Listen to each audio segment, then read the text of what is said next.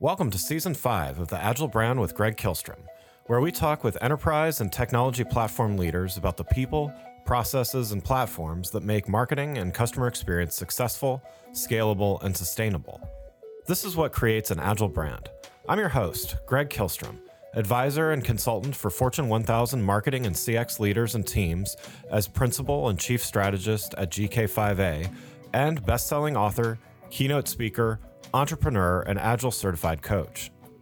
The Agile Brand podcast is brought to you by TEKsystems, an industry leader in full-stack technology services, talent services, and real-world application.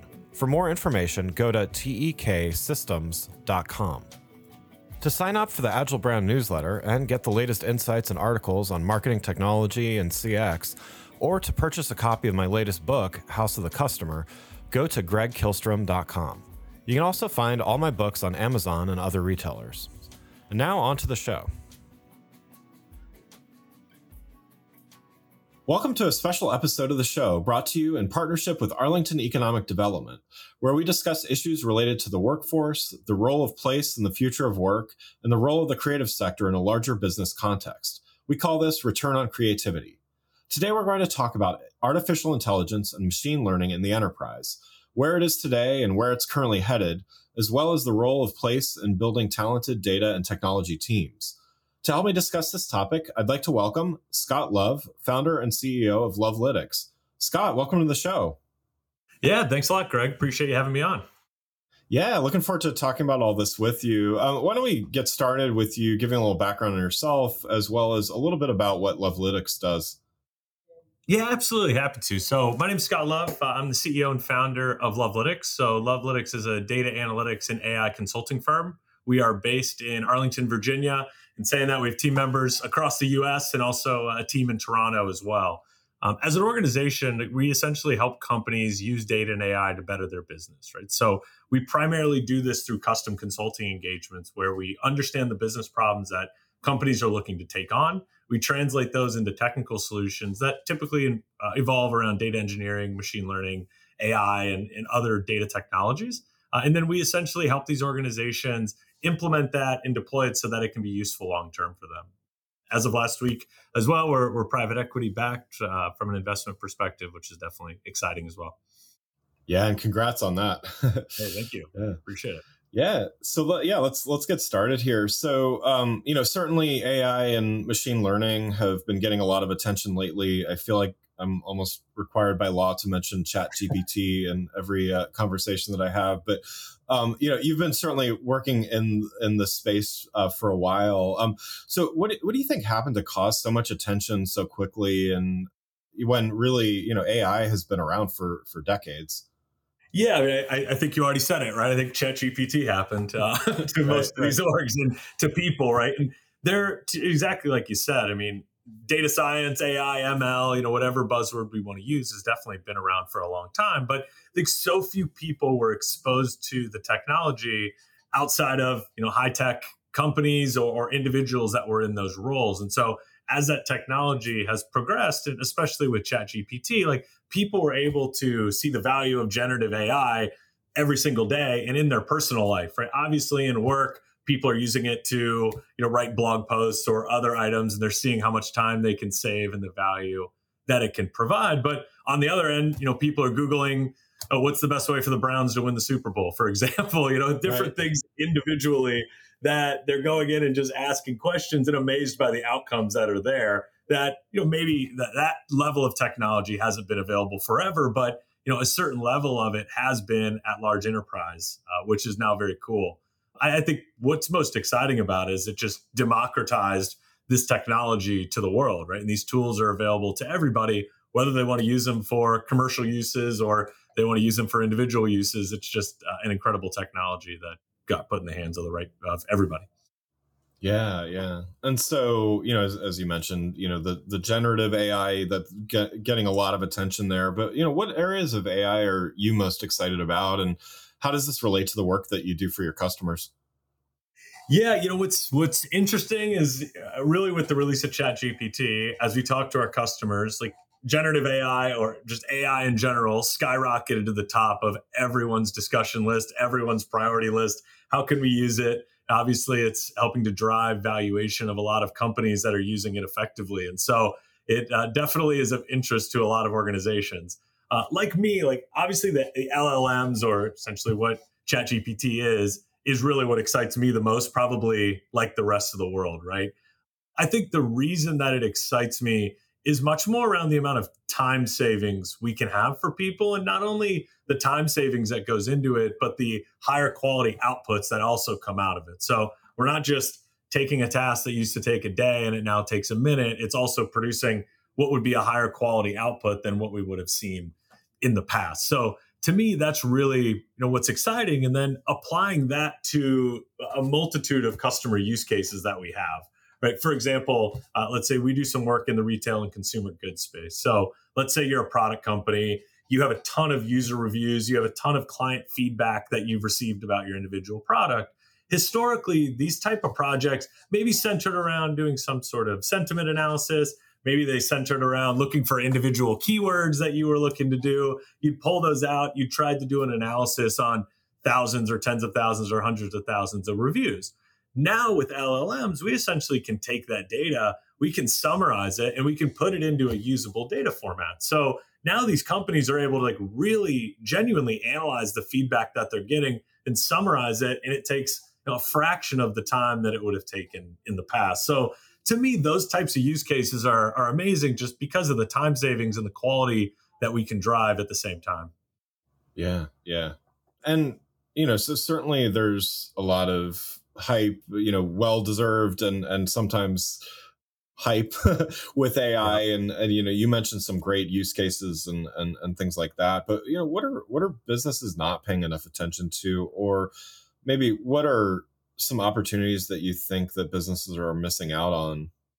Yeah, I think that's a really good question. So in the data and analytics in the AI space that we've been playing in for a while, I always talk to everybody about the really fun use cases that we do, right? We're predicting revenue from music artists, or we're driving in-game player decisions for professional sports teams. Like those are the things everyone loves to talk about. But whether it's AI or ML or just business intelligence dashboarding, like the thing a lot of these companies are missing is that they don't have that foundational data infrastructure that allows them to utilize these technologies. And when I say foundational data infrastructure, I'm talking about taking, however many data sources a company has. Let's say they have a CRM system, a finance system, an EHR system for a hospital, whatever it may be, putting all of that into some sort of centralized location that we know is governed so that the data in there is accurate, that it's updated automatically, and that it's made available to users. And so many companies today are still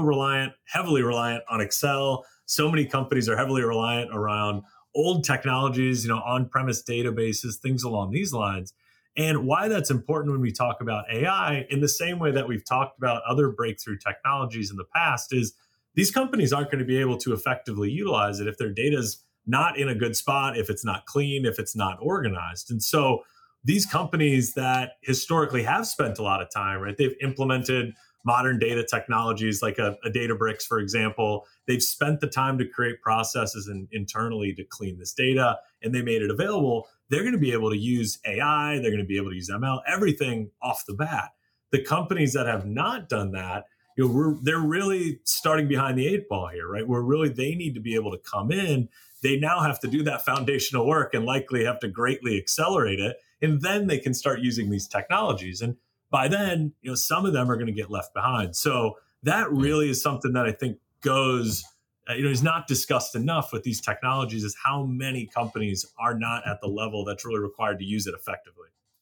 I mean, would you say then that's really the foundational step, is just getting the data house in order, so to speak?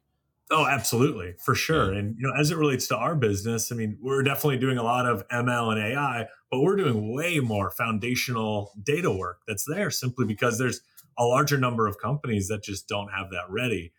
What's the most exciting piece is once you get that ready, the work that we're doing around talking with companies about how to use LLMs, how to use AI, like really future vision casting a lot of that information. That's what excites me today, because I think there's so many use cases and so many opportunities that companies aren't thinking of that our team can pull from our experience or work that we've done elsewhere. Before we continue, let's take a quick break. If you're like many marketing leaders today, you're inundated with a need to improve the customer experience across an increasing number of channels and touch points, all while ensuring your team is performing well, innovating, and continuously improving. So how do you find the time to determine what's next for you, your team, your brand, and your customers? My company, GK5A, can help. Whether it is advisory services, evaluation of marketing technology platforms and solutions, or digital agencies and implementation partners, or assistance with creating strategic roadmaps and prioritization of efforts, we've done it all and served as an ally to Fortune 1000 brands in industries like financial services, healthcare, consumer electronics, professional services, and more. You can learn more about these services and contact us at www.gk5a. That's www.gk5a.com. Now let's get back to the show.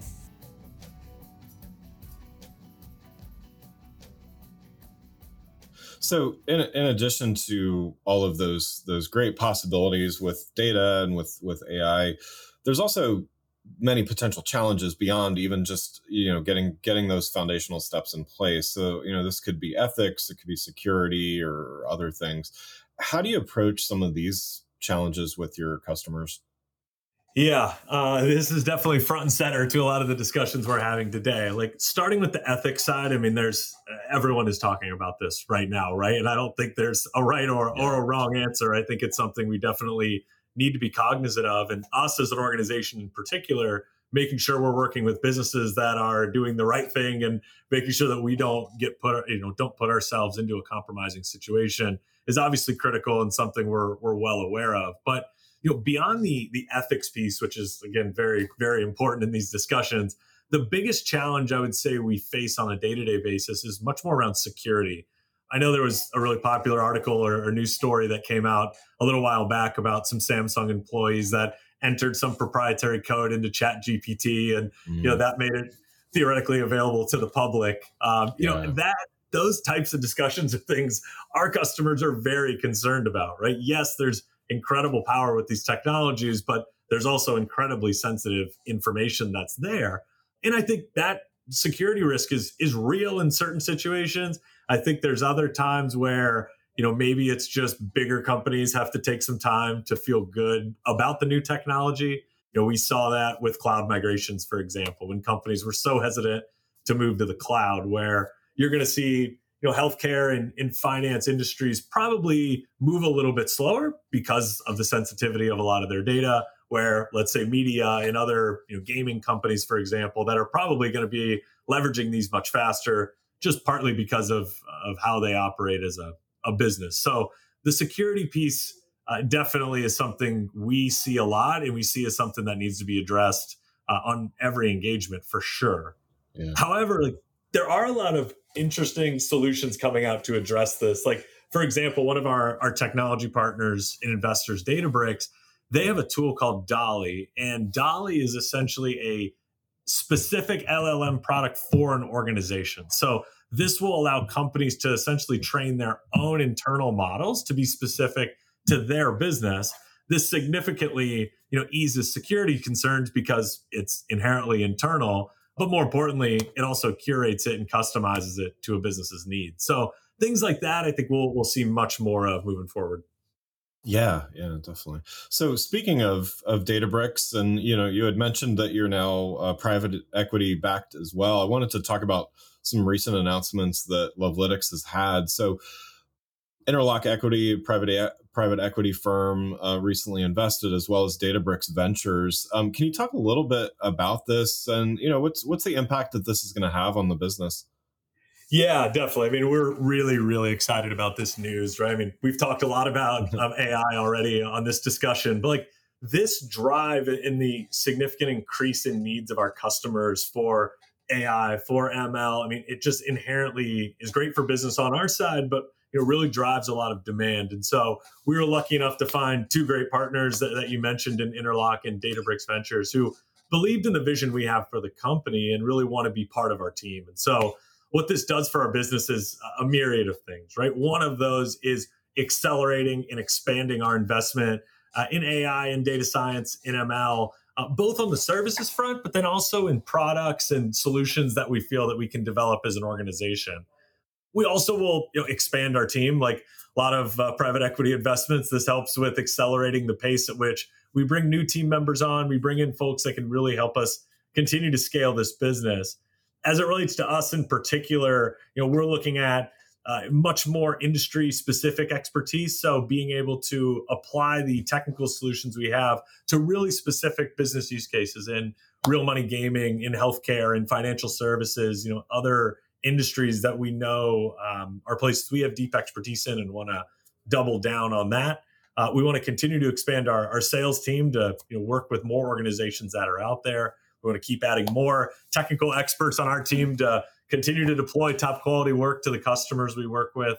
And really lastly, and most importantly is, as a consulting firm, we're a people business, right? So people are essentially buying our team members' expertise and thought leadership as our product. And so this investment also allows us to invest back into our team. So that revolves around training. That can be more benefits. That can be company events. Other things that we just want to make sure our company continues to be an attractive place to work and one where the culture is really front and center and trying to do things a little bit differently than traditional consulting has in the past. So we're, again, really, really excited about the investment. We're lucky to have two great partners and should really lead to a lot of fun growth and opportunities on our side.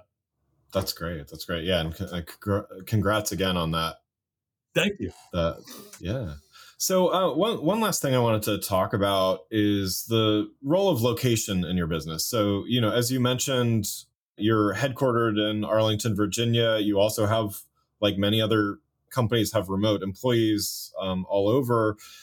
The world has obviously changed a lot over the last several years in relation to the workplace. So, hybrid, remote, all of the above becoming more prevalent. How do you look at location, and how much does location still factor into how you build your company? Yeah, it's a great question. So you're spot on. The world has definitely changed a little bit in the past couple of years in terms Probably an understatement, but yeah. Yeah, I mean, we went from 90% of our team, being in office for the most part every day in Arlington here, to having let's call it 50% of our team in the Arlington area, and then the rest spread out across the U.S. and Canada. So for me, as a small business owner and someone who really has to have a huge emphasis on culture, that was really first and foremost of a lot of what we tried to focus on. That, hey, someone who's living in Texas, for example, and working with us, who may not get to see people from the company on a monthly or even quarterly basis, like, how do we make them feel part of the team?